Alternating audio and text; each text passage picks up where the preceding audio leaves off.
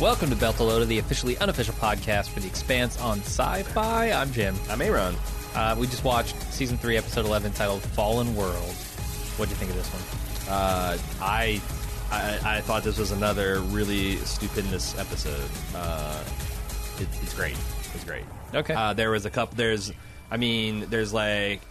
I thought the zero-G work was awesome. Maybe there's so much of it that the director's like, God damn it, if we're going to 3D animate blood droplets, so your dumbass's hands are going to be floating in the air. Give me some jazz hands. Slow-motion jazz hands, everybody. Everybody lying down in sick ward, slow-motion jazz hands.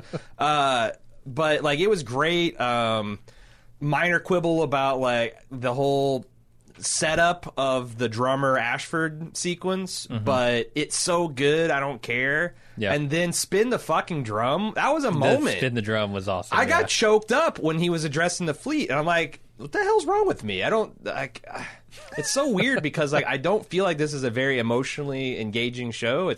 But I guess it is at times, yeah. Because I really care about the characters and the situation, their plight. And plus, I'm just like, to me, that's what gets me going. Like humanity, when the chips are down, it's very hard to just be a dick. Like someone's crawling up a ditch, wanting water, and you've got a canteen, and you just shoot him in the face. Like I like it when the guy gives you the other guy a hand, and you know. Yeah, and they needed that scenario like you were talking about with Drummer and Ashford stuck in between the farming drone and all kinds of crane arms. Right. They needed that in order to get Ashford to a place where he wouldn't just immediately take over the ship, right? Right. Like if it's Ashford left on the bridge, walking around, and Drummer's pinned, right? He's not giving the speech about we got to spin the drum to save everybody. Well, he's gonna. I might debate you on that. Well, maybe if it's a political move, but here it doesn't really feel like a political move. It feels more like I need to save a lot of people, and most importantly, Drummer. It's interesting because I feel like my perspective on him, I feel like, and his perspective on Drummer and Drummer's perspective on him has all changed in the span of one episode. Yeah. But it was real good, really good. And like I think it's kind of cool that they put the whole Holden vision in the refrigerator for the whole season, for the whole episode. Like we didn't even address it. Yeah. And the other thing is like when I'm like. Last week, this ship slamming to a halt should be carnage. Yeah. And I was like, it was total carnage. And like around what the kind of carnage I was expecting from the numbers I was crunching. So I thought, the show every once in a while, I'm like, I'll be like, you know what, if the show does this, it'll kind of disappoint me, but I'll understand. But they almost never do. Yeah. They just, it's a great show. It's a great show. You know how the show is disappointing me, but not really? How? It's very different from the book. Very different. I don't think in 2 episodes that they can do the shit they were going to do, or that they do in the books. Do you think they're just not going to do it? Or I think they're not going to do it because I think they've already done a portion of it in a different scenario. One of the things we used to do that was fun on the Game of Thrones podcast, at least I thought it was fun, is after a season would air, because, the seasons are roughly in lockstep with the books, we could discuss, like, variations, like how it went down in the books versus how, and, like, kind of debate the merits of that, and that might be a fun, like, wrap-up podcast thing to do. Yeah. Yeah, because at that point we will be. It's a lot of work for you, basically caught up. I think because I know how much work it was for me to do all that stuff. But yeah, Do we want to do any more pre discussion? Get right to the thing. I'm ready for the episode. Let's have these worlds fall. They fallen. Will they get back up? Do they need life alert? Bobby evacuates Holden from the alien station or the protomolecule station, but the rest of the Marines are over Holden's perceived bullshit. I think the most important thing, I think it's this scene, is when Bobby tests the speed limit. Is that right? Yeah. Finds out that the new speed limit is 28 meters per second, which is frighteningly slow. It's very slow. And I did the math on it. It's 62 miles per hour. Yeah. For you Imperials out there. That is like slower than a fastball pitch from a major leig pitcher, or even maybe a competent high school pitcher. Yeah. When that was happening, I asked, I'm like, does it bother me that Bobby figured this out? But like, I feel like they have portrayed her as a sharp cookie, a cut above that can think on her feet and like put like really, you know, do some high IQ plays. So I didn't have a problem with it because they show her glance at the bullets and be like, and she had a way to test it, like non-lethally test it, which was cool. Shoot an RPG up there. Yeah. And they were about to all blast off with their boosters. Oh yeah, and they'd be stuck. Yeah, they'd be stuck. And then you can't get out of that armor, can you? No, I don't think so. I think they'd just be fucked. Like, I mean, maybe, and no, because all the ships are gripped. Because like, one of the ships is free, you could probably drive over there with an open airlock and encapsulate them, and then pull them out. I don't know. Maybe you could send someone out there with like one of those weird emergency airlock bubble things and try to get them out and then get back into ship. But it would be a fucking ordeal for sure. But anyway, Naomi's on her skiff. Finds out her spot is literally being blown up. Jumps out, spacewalks towards the Rocinante. Now the fire visualization, and this is awesome. Zero, yeah. And that's the thing a lot of people don't think about, that in absence of gravity, fire, which is like a plasma, attains this like sphere, and it looked like this fucking solar grenade out of like the one the warlocks throw in Destiny. It's like terrifying. Yeah, when it first like started coming out of the dash, I'm like, what is this like weird glowy stuff that's coming out of the dash? When it was just like little blobs of it, you know, like little sparks, and then, you know, by the time it goes into full-fledged fire, I'm like, oh, yeah, that's fire. Right. Did you see that space disaster movie with Sandra Bullock in it? I forget what the... Gravity? Gravity. Did you see that? I saw it, yeah. Because they had zero gravity fire in there, too. And it was I think that's the first time I saw it and the first time I realized, oh, shit, fire is different in space. Everything's different in space. Everything's different in space. And injuries are different in space. Man, it's so fucking cool. Like, goddamn. Well, I just want to gush about this episode. I'm sorry, I can't be partial because, again, great zero-G acting, I thought. The zero-G fire was awesome. The fact that she pulled the FTL move, invented the ship to space to instantly snuff it out. Like, smart. I'm a little confused at how she divined the 28 meters per second thing. Like, is that because I don't think she has, which no, it showed her console saying like current speed 28 MPS, and then she set on her wrist console 28 MPS like speed limiter. And I'm like, is it because that's the current speed the skiff was being pulled into the station, and so she assumed it was safe?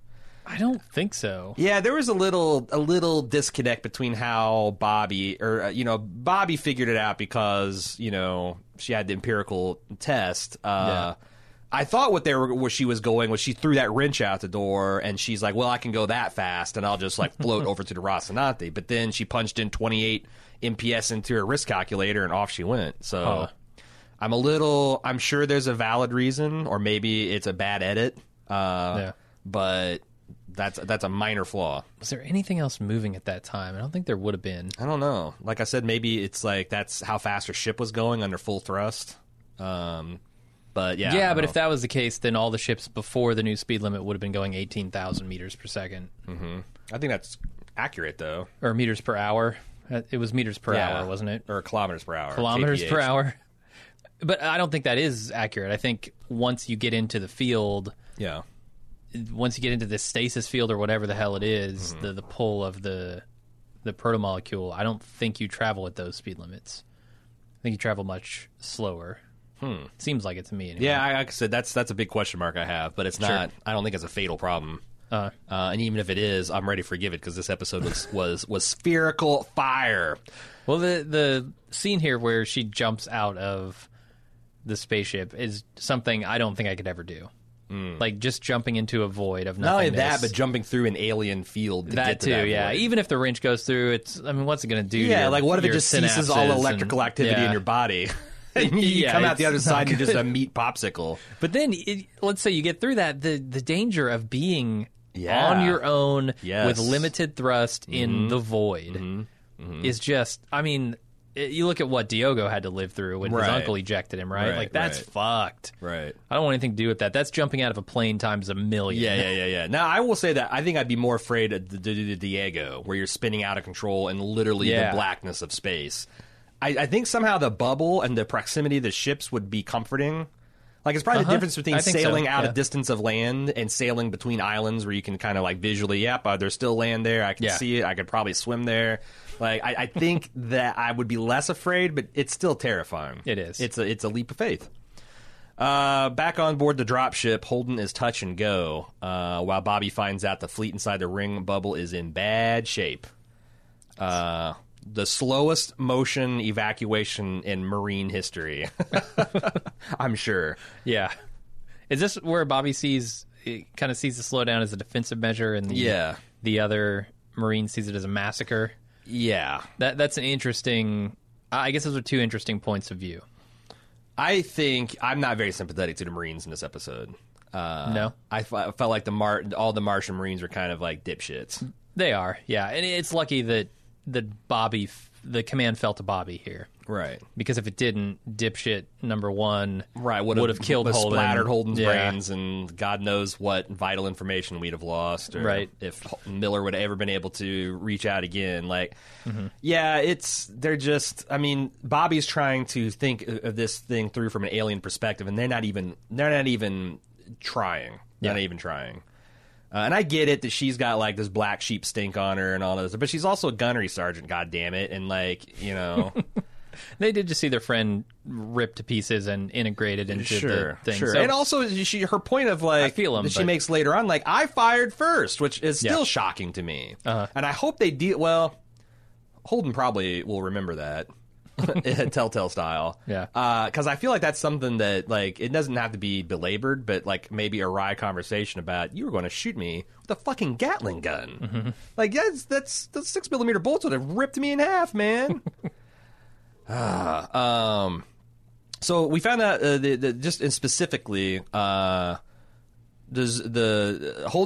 is apparently in some kind of coma. He suffers cardiac arrest at least once, maybe twice this episode. Bobby's able to bring him back. The Zeusen, their parent ship, is in pretty bad shape. A third of its crew dead, another third injured. That's bad. That's bad. That's bad. That's going to be that's just a bad scene all throughout the fleet. Anything else, or should we move on? No, let's move on. Drummer and Ashford find themselves trapped between Mormon heavy farming machines with no rescue in sight. Does seem like Drummer is hurt pretty bad. I would like to know how they got pinned between this heavy equipment in a something like 150G collision and not just pasted. Yeah. Like, this is the most precise...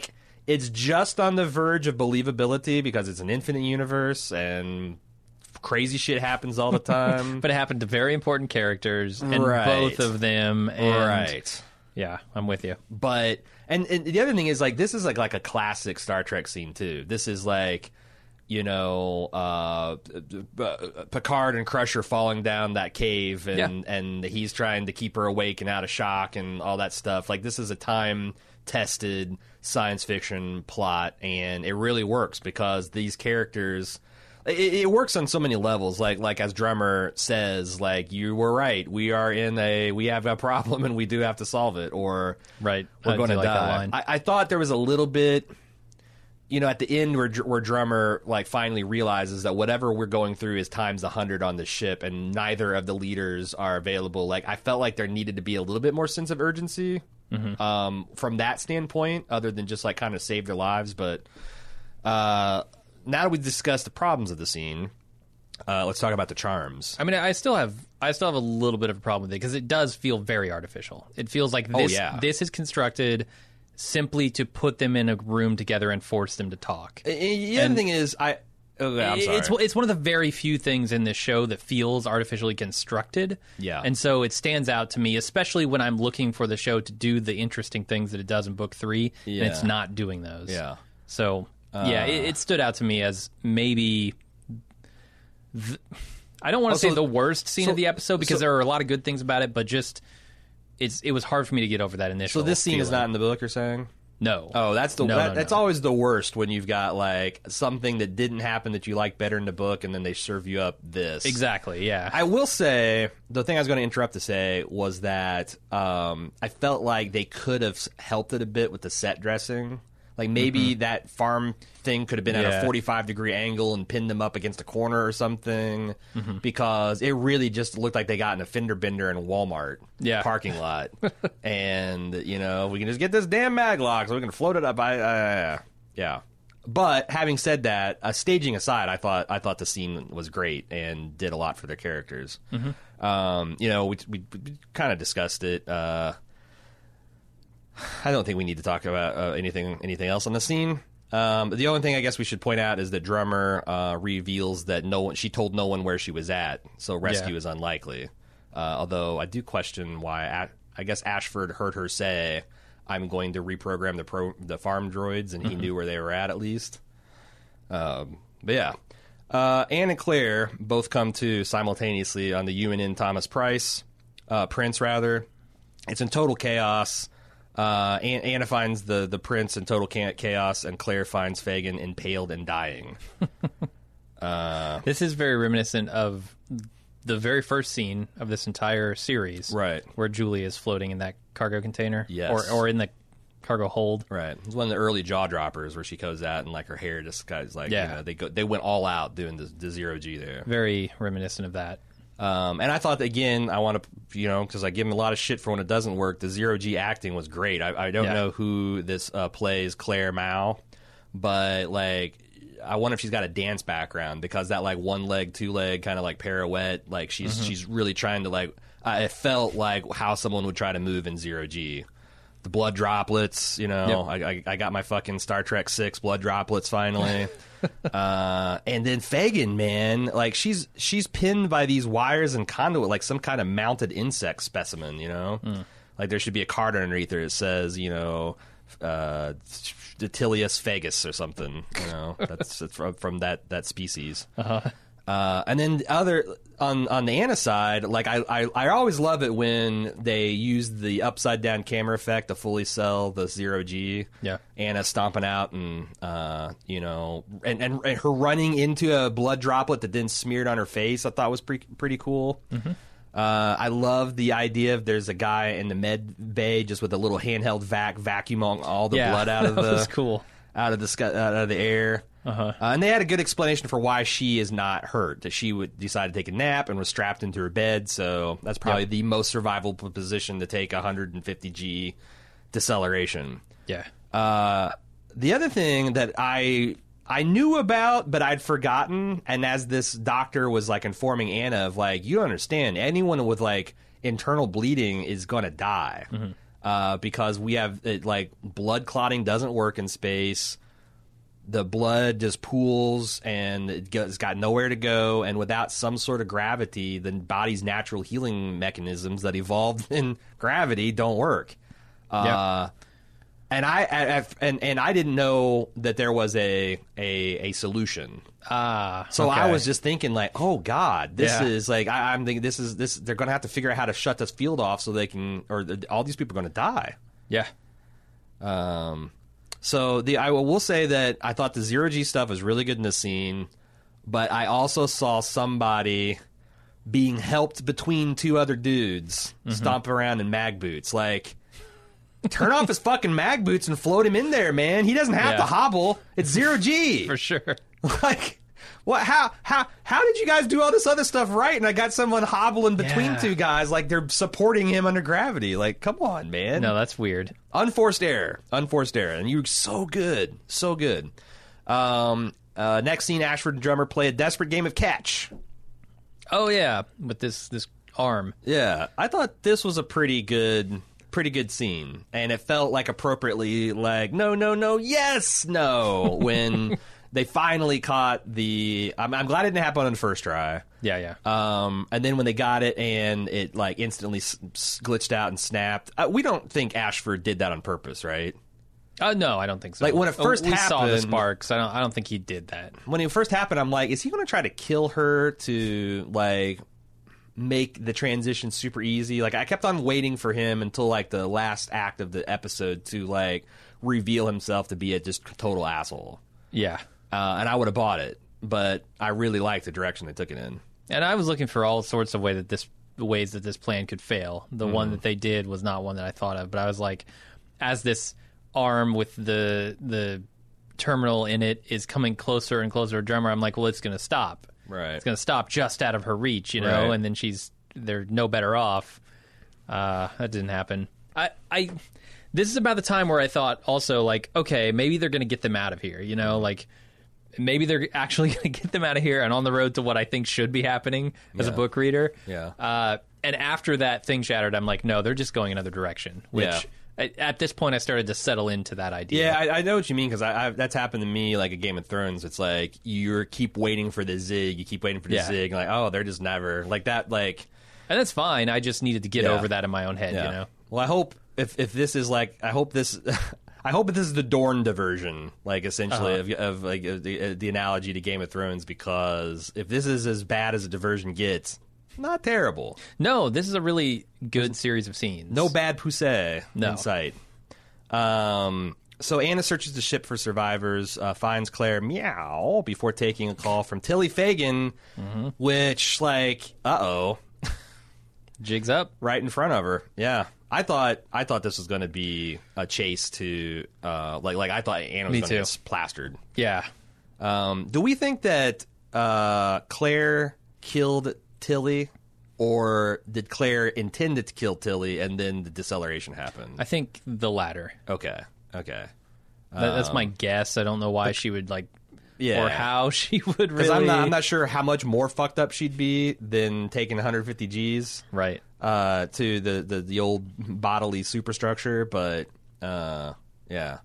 Claire gets a cool space cast put on. I thought that was kind of neat. Like some kind of carbon fiber thing that simultaneously squeezes the bones in place and then holds them there. Yep. That's kind of cool. We also found out in this scene that the ships are being pulled slowly to the center of the station, which I think gives Claire an idea. Next scene on the dropship, we discover that apparently every Martian Marine except for Bobby is a total shithead, and also that at present speed it would take 7 months to leave the ring. Is this the scene where we discovered that? Well... I'm starting. We rediscover it. We re-understand it. I guess, like, I don't know. I never got the impression that any of the Marines were, like, total assholes. Like, they even made it a point, like, there was an Earther in the Marine Corps, and they kind of blew him shit. But, like, you know, he was, like, it was, like, you know, like a chat. But these guys just, like, they seemed, I don't know whether the recent war... shooting war and how much losses they sustain have just radicalized them, but I mean, Holden fucking saved Mars. Yeah. And I just find it very hard to believe that everyone except for Bobby has turned against them. Maybe it's just this detachment. Everybody, all the other Martian Marines are super cool. But like also, and I guess it's also. It's a bad look that Holden is in there doing a whole bunch of mumbo-jumbo when the LT gets peeled like a banana. Yeah.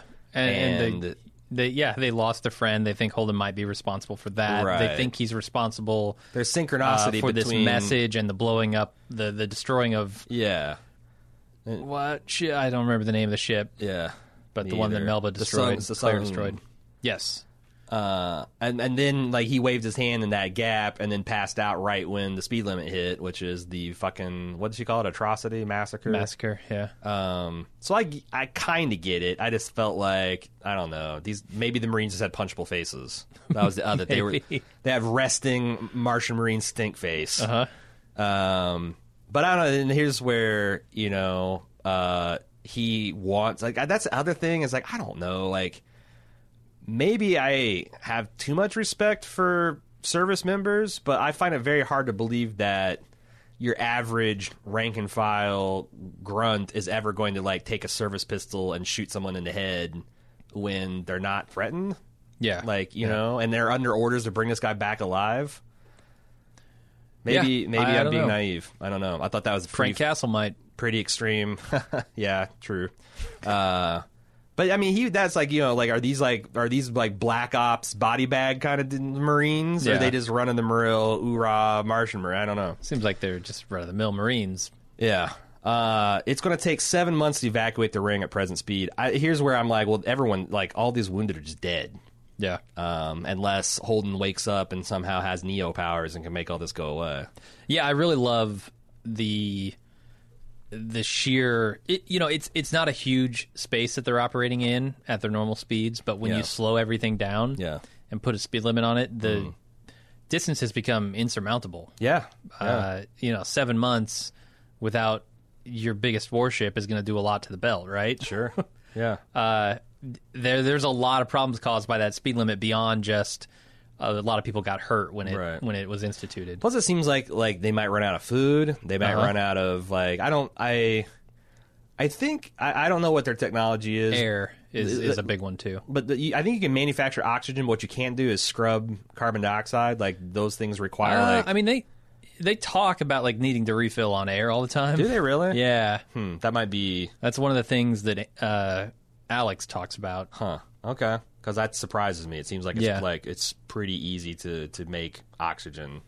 You'd think so. You can just run if you can reclaim all your water and then do electrolysis. But I don't know. I don't know. Maybe that's the downfall of the Epstein drive. It eats oxygen. Just eats oxygen like candy. Yeah. So I would like to know why they talk about that all the time. They also have. There's limited all kinds of supplies. It's not just injuries. And I forgot that the geopolitical situation of having all these warships, the Belt, their entire fleet is inside there. Yeah, the Belt's in a bad way when it comes to making war right now. Yeah, or defending themselves from people who would make war. Right. Anna finds Fagin, who reveals that Melba is Claire Mao, which is crucial because Anna did not know that information. She knew there was a Claire Mao running around, but she didn't know equals Melba. And is trying to murder Holden just before dying. Major info dump on Anna. Yeah. The zero-G tears. Such a great touch. It was awesome. It's got to be super annoying, too. Yeah. When you're crying in zero-G. Yeah, and your eyes and you don't have a Kleenex around or something. Yeah, and it's that's something I never thought about, but it looked really cool. And it was also a very creepy effect while the woman's dying. Yeah, very. I didn't care much for Fagin. I don't really care much for Anna, although I'm warming up to her by the end of this episode. I felt like, did you recognize... What do you mean you didn't care much for Tilly? I think she's still alive, isn't she? Oh, no, she's totally dead. She died in this scene. She dies in this scene? Yeah. I thought they grabbed her. I'm thinking of Drummer. That's what yeah. Drummer that made it out. Drummer should have been crushed to death by that thing, but she made it out. Yeah. Yeah, that's very different from the books as well. Because, I thought you were, gearing up for Fagin to be something. I like Tilly in the books a lot, and she did not get a chance to shine in this show at all. Well, it's not like there's another 100 characters for us to care about. So. That's true. Ashford tries to kill Drummer with his singing before they end up swapping war stories and ideals about Belter unity. I thought this was a pretty good scene. Although, without the benefit of subtitles, I have no fucking clue what these people were singing. Especially the thing Ashford was singing at the beginning, which I guess is a kid song. Yep. I literally couldn't make anything out. The end, I got the, me was sick and nigh to death. That's it. You repeat that, that's it. It's like, row your boat. You're supposed to do it like some kind of medley. Should we try a medley version of Me Was Sick and Nigh to Death, Jim? I don't remember the melody. I'm sorry. All right. I would love plus, to. we need a 6-foot-tall Mormon farming wheel to pound on to keep the beat. Mm-hmm. It just wouldn't work. This is a great scene. They talk about the times they're closest to death, which Ashford being a pirate has a lot of those stories. But Drummer has her own version of those stories. I didn't quite make it out. I heard that she was on Hyperion, which is one of Saturn's moons, but it's also a bar on Ceres. Uh-huh. And I got that the bartender had a heavy pour and she has a heavy heart, but I didn't hear what happened in between. Did she take on a whole gang or something? Or? No, just an implication of... She almost drank herself to death? No, I think she almost slept with the bartender is what she's trying to say. Oh. She almost got drunk enough to sleep with the bartender. Or she did sleep with the bartender and almost got, pinned down by him, essentially. Huh. It almost changed her life in that negative way that she's thinking. Oh, she would she would fall as a young impressionable drummer. She would fall for this guy, and then she wouldn't have had her right. It might have interfered command with of the behemoth. Yes, need to make sure I pronounce it one of the two correct ways according to the English dictionary. I thought it was a great line, and it was great that she didn't the share like a war story. The bartender had a heavy pour, and I had a heavy heart. Yeah, that's pretty good. I also liked like whose idea was the uniform, and there were kind of the slight fault line that Dawes kind of thought it was ridiculous, and Dawes seems like he's mostly concerned with personal power. As in opposition to Ashford, who has spent a lot of time thinking about the symbolism and yes. why we do things, and maybe like I got an idea that he might be a student of history. Because go ahead. I was going to say, to add to that, I think that's why Drummer sacrifices herself for him. Yeah, because she sees that, and that's not even stuff that she thinks about. Right, like right. she like her attitude will keep the belt as small people. Seems like it. Yeah. Whereas Ashford's like, maybe this he's got the better idea, the right idea. But like the line about, the oppressed fight and whatever they're wearing, because they have to. They don't have the money to afford uniforms. They don't have. But when the victim becomes victorious, they adopt the uniform because individuals can be divided and conquered. But when they're I know I talk about this fucking book a lot, Sapiens. But the doctor that wrote that book spent a lot of time about how, biologically we're only hardwired to really give a shit about 100 to 150 people, which is about the size of like a prehistoric tribe, you know, and like all of the extra family members and all that stuff, that's about the size of it. So how do we have civilizations that span hundreds of millions, if not billions of people right here on this planet? It's because you sell them a fiction that there is an idea called the United States, that there is an idea called China, which is bullshit. There is no, you cannot look and find a border between the U.S. and Canada.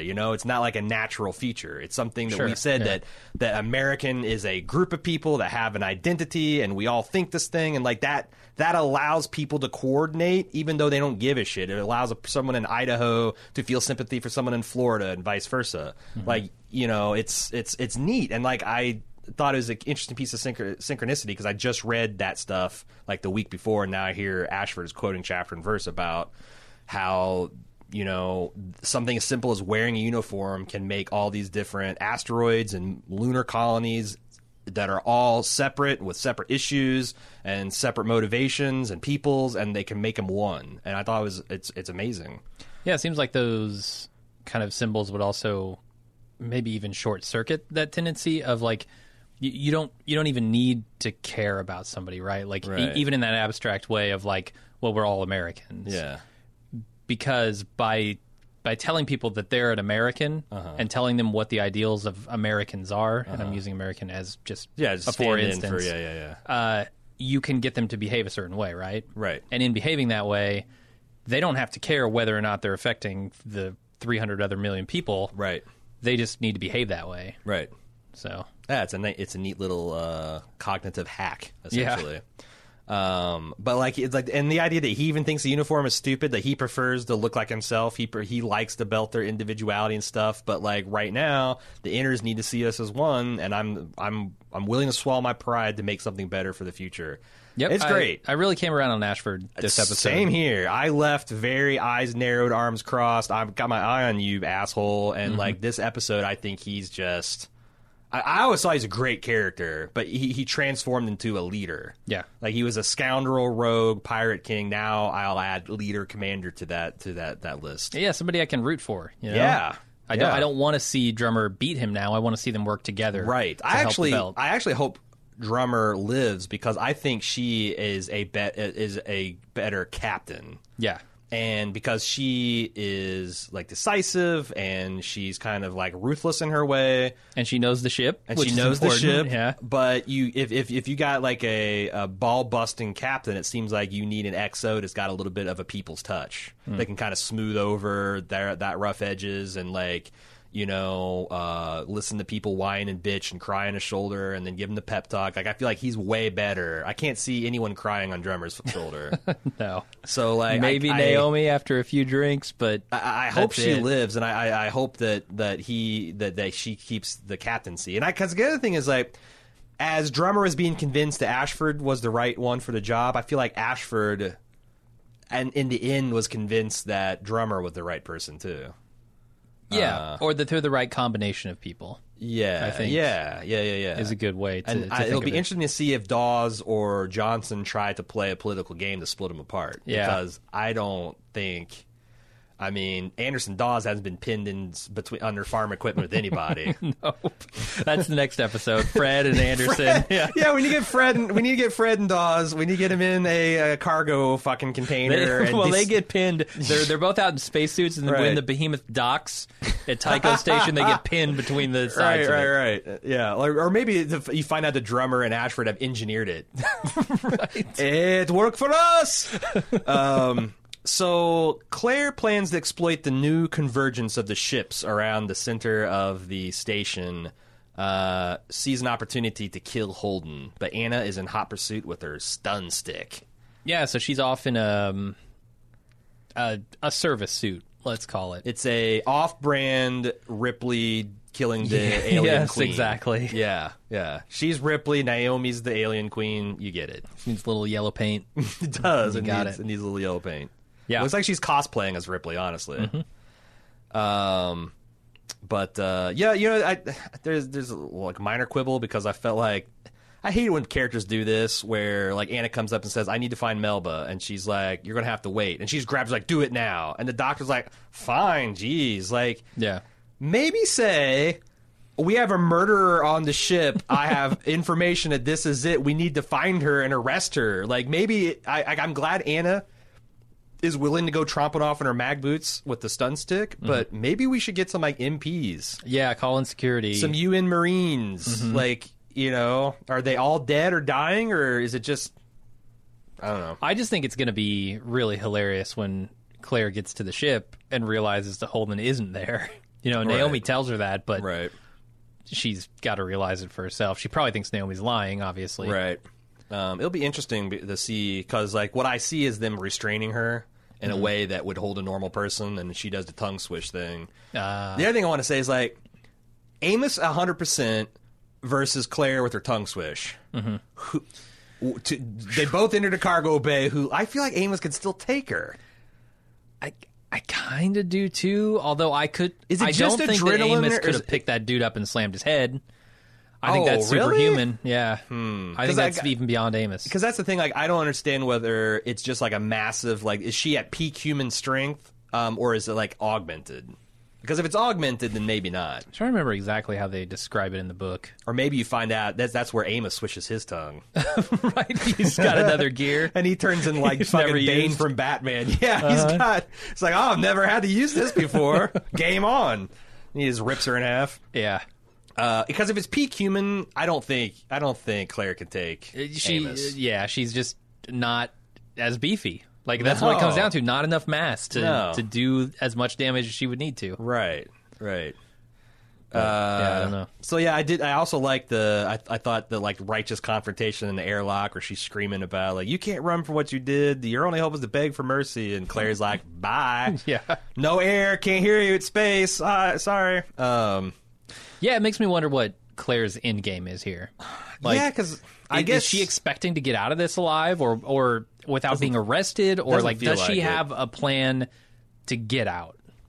I think her plan was to disgrace Holden, and as it falls apart, she is more and more comfortable with just killing him. And if it takes her down with her, as long she got the message out that said, "Daddy, you witness me," essentially. Yeah. And what's going to be funny is when Jean-Pierre finally gets it, he'll just be like mediocre, and But yeah, I don't know. I guess we should move on to Naomi. Yeah. Managed to land on the Rocinante, board it, and scour it for Alex and Amos before finding them injured but stable. Yeah, at one point when she was searching around, I'm like, Would they have disobeyed Holden's order and abandoned the ship? I thought so too. To go save him. But then as it went on and on, I'm like, this feels like they're building something. And I'm like, okay. And I started thinking, because the scene went on for a long time, like, what if Alex is dead? And I'm like, Cass and Vard, like, he like worked his guts. Like, I felt like he was like the real figurehead on the show side of like leading the like Save the Expanse. Oh, dude, listen to the Churn podcast from that week. He talks about like the personal interactions he had with Jeff Bezos. Yeah, about the whole thing. I mean, like, that was like part of the legend. I'm like, man, what a fucking baller move to spend that much capital saving a show that you know you got written out of. Like, they're gonna like, we're gonna like no shit write some Martian country music for this motherfucker. Yeah, and then he's alive in the galley. I do love the headphones flying by with Martian blasting the Martian bluegrass. It's so great. I can't wait to watch it on the broadcast to see if there's like lyrics, because I think I can make it out if I listen to it a few times. I think so. Yeah, but yeah, we even got some Martian country music. So then I'm like, shit, Amos. If Amos fucking dies, I quit the show. Like, I mean, Amos might die eventually, but like, I'm not ready for that to happen. And then they find him, and you change your hair. There you go. I feel like Amos has to go out with a sacrifice, right? Yeah, you can't have Amos go out by accident. Well, I got two thoughts about that. Number one, that's how the churn works. Like, absolutely. It would be him, like, getting ground between gears, right? But on the other hand, he's such a badass. Like, if he goes out, it ought to take an army, and it ought to be glorious. Exactly. That's what I want, anyway. Yeah. I liked... I mean, Naomi must think it's a fucking madhouse, because, like, she gets Alex awake, and he's like, oh, yeah, Holden left with Miller. Like, Miller? I'm hoping she chalked that up to the concussion that he's no doubtly feeling. She's going to have to catch up to a lot of stuff. Oh, yeah. And then Amos says you change your hair before he passes out. And like I said, I mentioned this early in the season that, like, this show is one of those fews that can just delight me with little character moments, and that it's great. You found a little bit of humor in this grim situation. Then we're back on board the Behemoth, and Drummer employs Belter ingenuity at its finest to jump the engine of the farm machine, crush her body between the heavy machinery, allowing Ashford just enough room to wriggle free. Yeah. It's a great scene, because you knew what she was doing as soon as she started doing it. Ashford knew what she was doing. And he wastes no time once it happens, you know? Yeah. And I like the scene, like, that called back to, like, the second episode where he said, she's like, well, you know, the ship can't afford to lose us both. And then he goes, but no, all hope's not lost. And she goes, and here I thought all the optimists I knew were dead. And then she slams this thing, and it sounds like it just fucking she has no pelvic bone. It's just a pile of gravel. Yeah. And in Zero G, like, aside from just the severity of the injury, like, will she be able to walk? Like, if she lives, will she be in, like, some kind of weird Professor X Magno chair? Will she be in a Ripley suit? Like, I just feel like... Can you imagine how much fun you could have in, like, a futuristic Zero G Professor X chair? Just cut the legs off and have them mount thrusters on it. Yeah. That's what I'm talking about. Thrusters and mag boots. Yeah, or maybe she's and like she can one of them is a thruster stump and one of them's a gun stump. Okay, like Robert Rodriguez. Yeah, I was thinking of Planet Terror. What was that? Fuck. It was something like that, right? But yeah, the Rodriguez, double feature. So yeah, he calls MedTech in there, but I was just ready to make peace with the fact that the drummer's dead.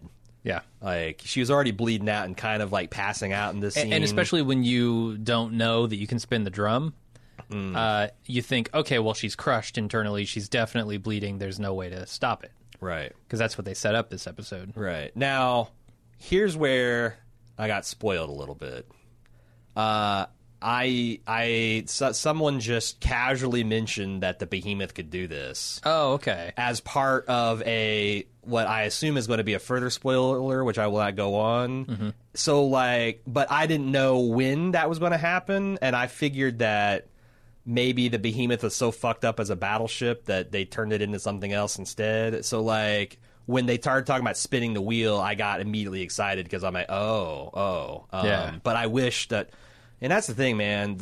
I feel like I don't know, maybe they need more moderators, but like more and more, I'm seeing a lot of some bullshit book readers doing the same shit that they were doing in the Game of Thrones forums. That's so dumb. Where in non-book reader threads, people are speculating, and you got these assholes that must be 5 years old going, "Ooh, you're getting so close, tee-hee," or "Oh, you're cold," or like, "Shut the fuck up! Shut the fuck up!" Yeah.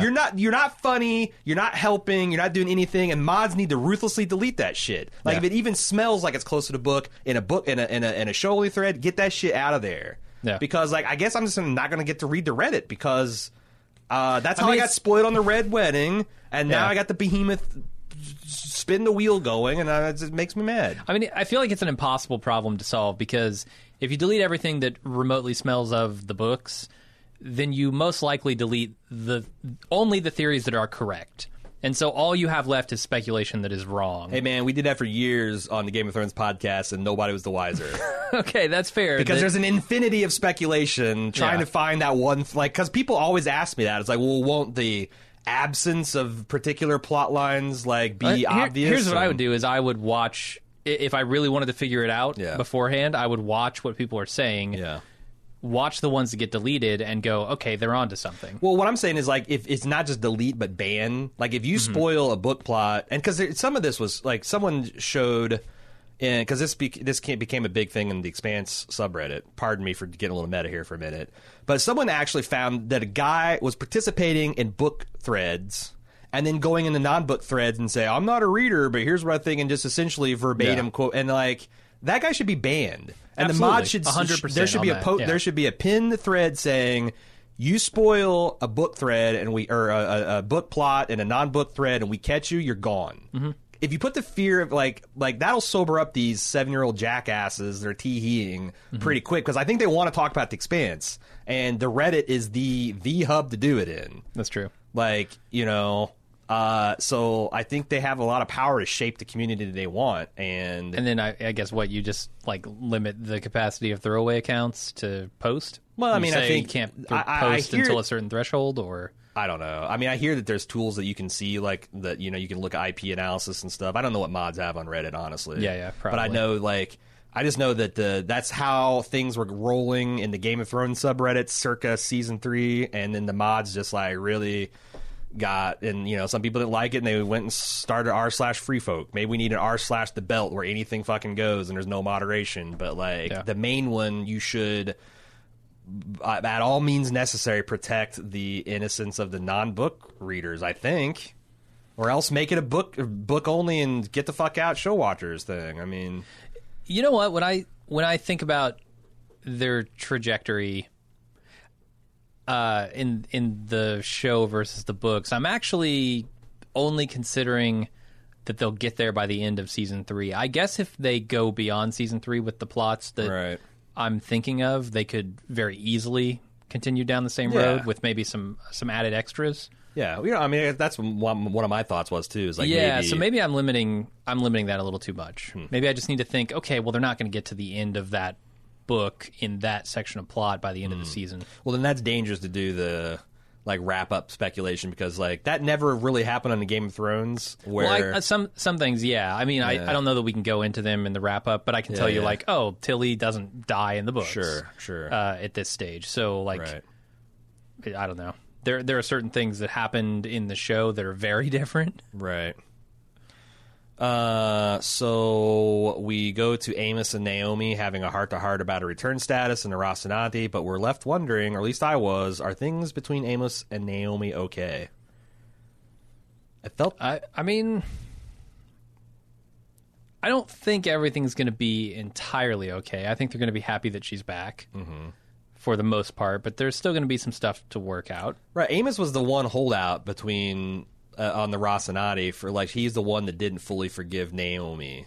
Mm-hmm. And I was honestly shocked that when she's like, "Are you here to help or here to stay?" and stay, and to understand that you're my family, and he has got this weird look in it. Maybe he's just passing out.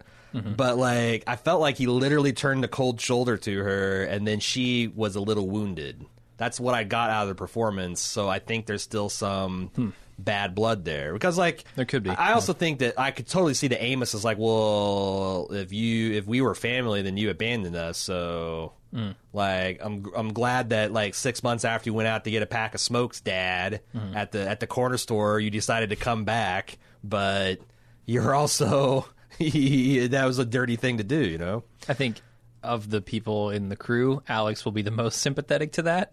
Yeah. For good reason. Oh, for sure. But yeah, sure. Amos, there might be an uphill battle. What's funny too, because like I thought that the crew was really, it felt like it really gelled, and now like it might be further destabilized by Naomi coming back. But I don't know. I mean, they need her, and like I think, I hope it just kind of like slips right. Everything just kind of meshes. It's funny that the one person who could maybe help them get comms and stuff back online. And regain control of the ship, gets there just after they get trapped in the stasis field. Right. So she might get comms back online, but she's not going to be able to help them out of the situation they're in. Right. Yeah, only the protomolecule can do that, apparently. Right. So Ashford makes his first command decision, and what a doozy. Spin the drum. Spin the drum. Yeah. Spin it. Spin that fucking drum. Yes. We'd never spin it up. Spin it. If it works, we may save many lives. Many lives or drummer's life? That's my question. I mean, I know it's both. I think it's definitely both, but it's mostly drummer. So on the third time I watched this, I really focused on Diego. When Ashford's saying, like, look, if it was, I'm only standing here because of her. She, like, heroically saved herself and or saved this, and I thought Diego, it was hard to read because I'm almost thinking that he's the actual dog of Dawes. Oh, shit. And there's going to be some bullshit when he sends a tight beam to Dawes and be like, they're being all friendly, matchy, and he's going to be, I don't know, I just don't like Diego. I've set my heart against him. So much that you won't even pronounce his name right. Diogo? Is it Diogo? Diogo, yeah. Oh. No, both pronunciations are acceptable in the Belter dictionary. I looked it up. He's the most Belter of Belters, in my opinion. He embodies the Belter spirit more than anyone else. So, yeah, I don't know that Ashford is going to easily win him over. And if he is... The thing is he worships at the altar of Ashford because he's cool. He's a cool dude. He does, but, like, could Anderson Dawes become right. that I to feel him like if Dawes Ashford is the big steps daddy. out? He's the guy. Yeah. Maybe. So they spin the drum, and it's like I wrote in my notes. This is a fucking moment because it's a real fist pump moment, especially when it actually works. We'll get to that here in a minute. Claire breaches DeRossi's cargo bay, tries to crush Naomi with her endoskeletal suit before Anna lays her the fuck out with that stun stick. So here's so the thing about people flying around in suits in this new speed limit. Her suit must not be capable of going very fast, because I don't think Claire knows about this new speed limit. I just think the suit can't do very high speeds. That's possible. I think there was talk in a med bay about the new speed limit, though. There was? Yeah, and she did that. She also did that. She also had that big terminal where she's plotting out velocities and stuff. Maybe I feel like there. I'm not gonna shit on him for that anyway. I'm not saying you're wrong to. Yeah. But I also really, like, as Naomi's, like, jumping around that cargo bay like a jackrabbit, I'm like, well, this makes sense. She's a belter. Like, she's been doing this, like, since she was in her crib, which I imagine is some kind of cage. All right? Like, you got a belter baby. You got to keep him in a cage. What if this gravity goes out? That's true. You got to, like a fucking dog kennel or something. But oh man! But Naomi's like, how the fuck do you raise a baby in zero G? What if it pukes while it's right asleep, or you're not there to clean it out? Like maybe like you like tape a slight like a dentist suction thing in the corner of their mouth or something. And you have to. Yeah, I don't. I know that there was a lot of stuff in season 1 about like Miller's parents spending a lot of money on like bone therapy and to let him so have that he would look mostly like a human. Yeah. So like it's got to be hell to be raised as an infant, or like I said mostly like a human. I meant an earther. Yeah, or like even like how does a child develop in the womb? And I know that like these stations all have like a third gravity. Yeah. So like it's not like nothing, but you can see the effects. I mean, look at the Belters. Yeah. The Belters are physically different from the Earthers or the Martians. So. I mean, I wish they were more so, but how many A-list actors are like 6'8" and skinny as fuck? So right. But it, I don't know. It was. I thought I was good, and like it's like they didn't even have to explain it. It's like, okay, Naomi can probably run circles around this girl, but she does get a hold of her, and then it's pretty much game over. And I'm like, shit, what's gonna? I was thinking that Amos was gonna like come in like King Kong or something, and like. Amos stripped to the waist versus this woman in an endoskeleton. I think she wins. Probably. Yeah, she's superhuman at that point. Probably, but, you know, it's Amos. He is that guy. It's true. But yeah, Anna, like, and the way she, like, steps around the suit and, like, are you okay? With the stun stick, it's great. I now love Anna. Okay, cool. You've come around on her. She comes in the airlock, like, phenomena, and she does it. So Ashford spins up the drum and then takes to the comms to offer the Behemoth's gravity well to all wounded within the ring bubble. Love it. This is a slick move. It is, and like this is the point where I got choked up when he was saying that this ship, my ship, like the pride in the Belters' ingenuity and the self-sacrifice of the drummer and all this is coming through, and he's like, I offer all of this to you. Bring your wounded here so they may heal. You will be welcome. The Belters embrace all of you. It's a moment, man. Yeah. This is the Belter. This is the Belt making the leap into one of the great nations. Because how the fuck can Earth and Mars treat these people like children when they did something so, you know, benevolent and munificent? Like for a community that's not even theirs. And I also started thinking, like, man, would I even care if the next 7 months took place in this ring? Because it's like kind of cool, and you got everybody there. And I bet the Behemoth is just stocked fucking to the gills with food. Like, surely, like, I don't know if they actually provision it for the long voyage, but they probably did. Like, partially, you don't think so at all? I mean, the farm equipment's there. Yeah, maybe. Maybe they were partial. But I started thinking, like, you know, what do I feel like if the next 7 months of the show is spent trying to voyage as, like, it turns into Star Trek Voyager only inside this ring bubble? I think it'd be fine. Yeah. Like, there are all the people I care about are here inside the ring. Right. I don't really need to go anywhere as long as they can keep it interesting. Right. But on the other hand, what are the odds that would stay as a stasis? Like, that the ring wouldn't do anything weird, that right. Like the big fleet would come in. It's not its track record. You know, poke it like they would figure something out. And also, like, I really, really want to see what is going on between Fred and Anderson. Right. Like, those two guys with their power games has got to be fascinating, and we're just not seeing it yet. Yeah. I really want to. I thought so. This makes a lot of sense about the Nauvoo, though, because I guess I was thinking, like, I get the Epstein drive is efficient, but you're going to fucking thrust halfway between intergalactic distances and then thrust the whole way to maintain gravity, but it's designed to, I guess, accelerate to a certain speed and then shut down and be essentially a ring station, a rendezvous de Rama. Did you ever read that? Rendezvous de Rama? No. It's either an Asimov or a Clark, where like the Rama is an alien space station that's like a big cylinder that's got, you know, blue skies and water and everything in it. Yeah. But yeah, that makes a lot more sense that they would like, you know, have this like city, and then although I guess it'd be kind of a mess. Like, how do you stop the spin? Although they've got years. Reverse the thrusters. Oh, I'm saying that, like, just like imagine you've got colonies set up on the inside of this, and it's now you got to rig it to go like the reverse to slow it down. You got to put everything back. But I guess they plan for that, and they have generations to get it done. So it's true. Who gives a shit? Cool ship though.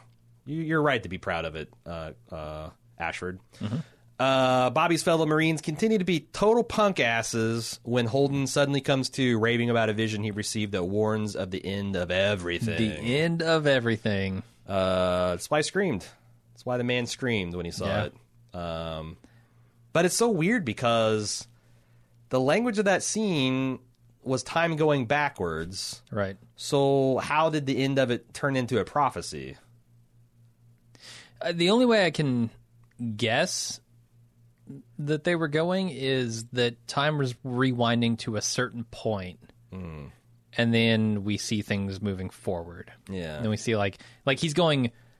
This is taking him back to a certain event and then showing him the event. I mean, it's confusing storytelling, but on the other hand, it's supposed to be an unfathomable alien intelligence explaining stuff. So, like, to someone who has no hope of understanding it truly. Yeah. So there's a good reason for it to be narratively confusing. Yeah, you know, like so. I don't know what an alien transmission beamed directly into your synapses looks like. But yeah, Holden sat this one out. I can't believe there's only 2 episodes left. There's 2 episodes left, right? 2. Okay. So yeah, 12 and 13. What a great episode. Again, like there was like just some honest fist pump. Like I pumped my fist when Anna shocked the shit out of Claire. I pumped my fist when The Ring came on. It's funny because like Jack's been watching the show with me, and like he fucking lost his mind when The Ring started spinning.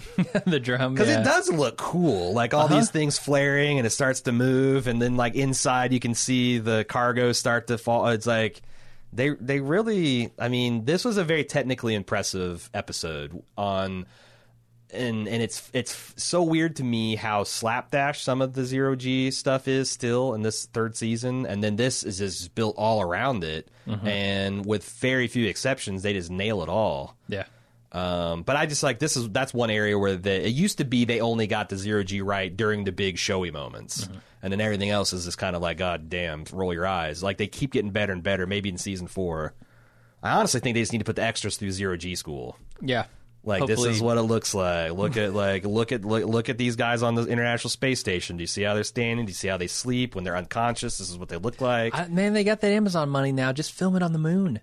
Film it on the moon. Bezos will take him to the moon base that he's got up there. Yeah. His big copper domes and just it's like authentic 1/10 Earth gravity. Right?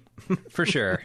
That's where season 4 has got to be filmed. Why not? Or why am I paying for Prime? Yeah. Because for damn sure it's not for 2-day shipping anymore. I can't remember the last time I got a package in 2 days when I ordered it.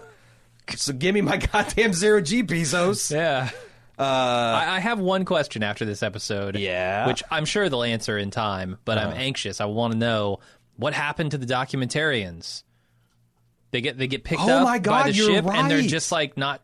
We haven't seen them since they got shoved out the airlock. Plus, the Zeusen got frozen in space and pulled into. How fast were they going when they when the speed limit hit? You know. It would be funny if they just die. Like there's this like whatever. Oh yeah, they remember they died in The Ring. Oh yeah. I want to know what happened to him. Yeah, it's a good question. Do you think we'll see him again? I assume we have to. Otherwise, that seems like just a dangling thread of a plot. That it's just so weird because I feel like that once Naomi gets the comms back, they're no longer needed from a plot perspective. That's also true. Yeah. So like I do think there might be a room for like a Firefly moment where it's just like whatever happened to those guys. You show them just red streaks on the inside of their helmets. Yeah. Okay, why did I say the Marines being punk asses? Because they're all like fucking super racist against the Belters. Yeah. And Bobby's the only one being like, they're volunteering to say, you know, all those third of the Zeusen crew that you're all so fucking butthurt about, the Belters are saving it, so like show some goddamn respect. I don't know. I guess I don't mind the inners being shown as like the actual kind of like stingy and selfish and protect your own, and like the Belters who are trying to get at that table but I don't know. I hope, because I feel like that we haven't really gotten Martians that aren't main cast that weren't portrayed as just dastardly assholes. The defense minister was secretly doing this fucking bullshit with Mao and trying to get the proto-molecule turned into a biological weapon. The other Marine commandants were like fucking burying all the details about Bobby's crew and squad that got killed. You know, a lot of the Marines we see sans Bobby are just kind of buttholes. Like, you know, I mean, Alex's kid is cool. Yeah, that's the one. So there's a good, like, we have a hope for a Martian future. I need to see a couple more Martian characters other than Alex and Bobby, who aren't like shitbirds. Yeah, I mean, honestly, I'd like a good maybe they all look are at Martian society. Maybe they are, because Martian society is hard. I mean, we talked about like it started off pretty hard, and I guess you're supposed to understand that Mars, like this Cold War has really hurt Mars because the money that they would otherwise spend on terraforming the planet has been spent on their Navy and their weapons research, and they are still living these miserable, eked out existences when they could probably been a lot more comfortable without the last 100 years of this bullshit. Right. So I guess it makes sense for them all to be kind of bitter and pinched and, Yeah. Kind of like stereotypically Russian. Like, I always think of Russians are, like, kind of dour and, like, why are you smiling, you fucking idiot? It's cold. Like, It's cold and we don't have enough food. Right. We're constantly at war with everyone. Right, yeah. Yeah. Can't catch a break. Well, maybe Mars needs to host the World Cup. I do want to see Mars, though. Like, I want to see Mars. Totally. Take us to Mars. Yeah.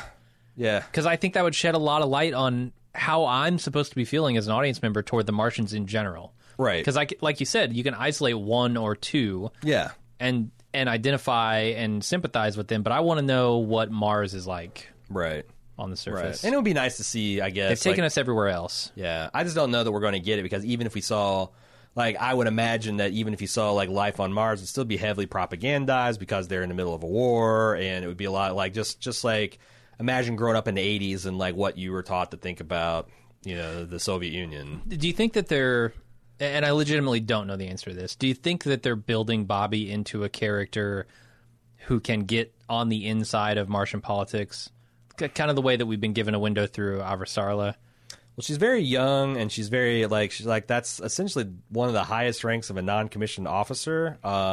And she's been in the center of all of this. Right. Like, I could see her parlaying that into quite a successful political career. And she's already been, she's been very close to Avasarala. So, like, as even a tool, she might be valuable inside the Martian government. I wonder if Avasarala is going to need a new Kotivar. Kotiar? Yeah. God damn it, I'm 0 for 3 on the Behemoth Diego Kotiar axis here. Yeah, she might. And Bobby would be a hell of a operative. Mm-hmm. But I don't know, because I also think that Bobby does see herself as loyal to Mars at the end of the day. She's not an asshole about it, but she does, and like working for Christian might be a bridge too far.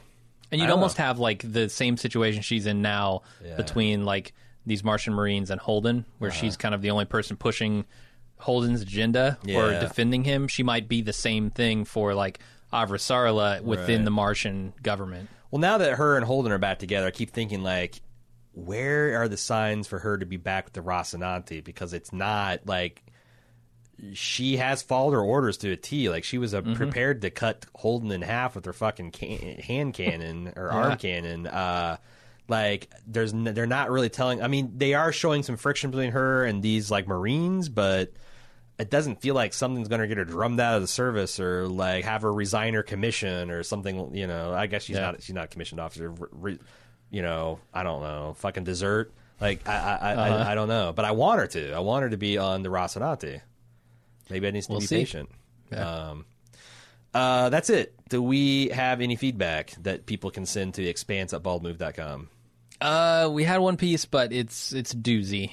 And I might, it doesn't relate directly to this episode, so I might save it for the wrap-up cast. Okay. That's a good idea, because there's a little bit of a bummer, because next week we're going to have any feedback at all. I'm going to be on vacation. We've already got a screener for next week's episode, so it'll be up same time as this one was, like essentially as soon as the episode begins airing, the embargo's over, we'll have it out, so it'll be ready when you are. Mm-hmm. But since I'll be away to the outer belt of the Midwest, to Beaver Island, I won't be able to consider feedback with Jim when it drops. So, but we'll be back for the finale episode. I'm sure we'll have time to consider feedback there, and then as is tradition, we'll have a wrap up podcast where we talk about season 3 as a whole. Season 4 coming up and what we're thinking about and what we're excited about. Maybe I can make predictions and Jim can say mildly interesting and laugh at me. For at least some of the plot. We're, like I said, rapidly approaching the extent of my knowledge. Are you going to like immediately begin book 4 as soon as this the season's over? Are you going to read all of them or just like stick at book 4? I think I'll stay a book ahead. Man, you got the willpower. I've had my finger because it's got to get harder button. as it goes on too. Well, here the truth of it is, I'm waiting for it to come in from the library, and I have been unable to obtain it so far. Interesting. There's a huge wait list on. Oh, on you the don't Expanse say. books Yeah, right yeah, now. yeah. Like that's the thing. Like you can get anything at the Cincinnati Metro Library, but if it's popular, might be waiting for a while. All right. So that's it for this week. We'll be back next week on Wednesday night at the same time that the episode drops for the penultimate episode. Hope you enjoyed this one. We'll be back next week. See you then. My name's Aaron. I'm Jim. Later.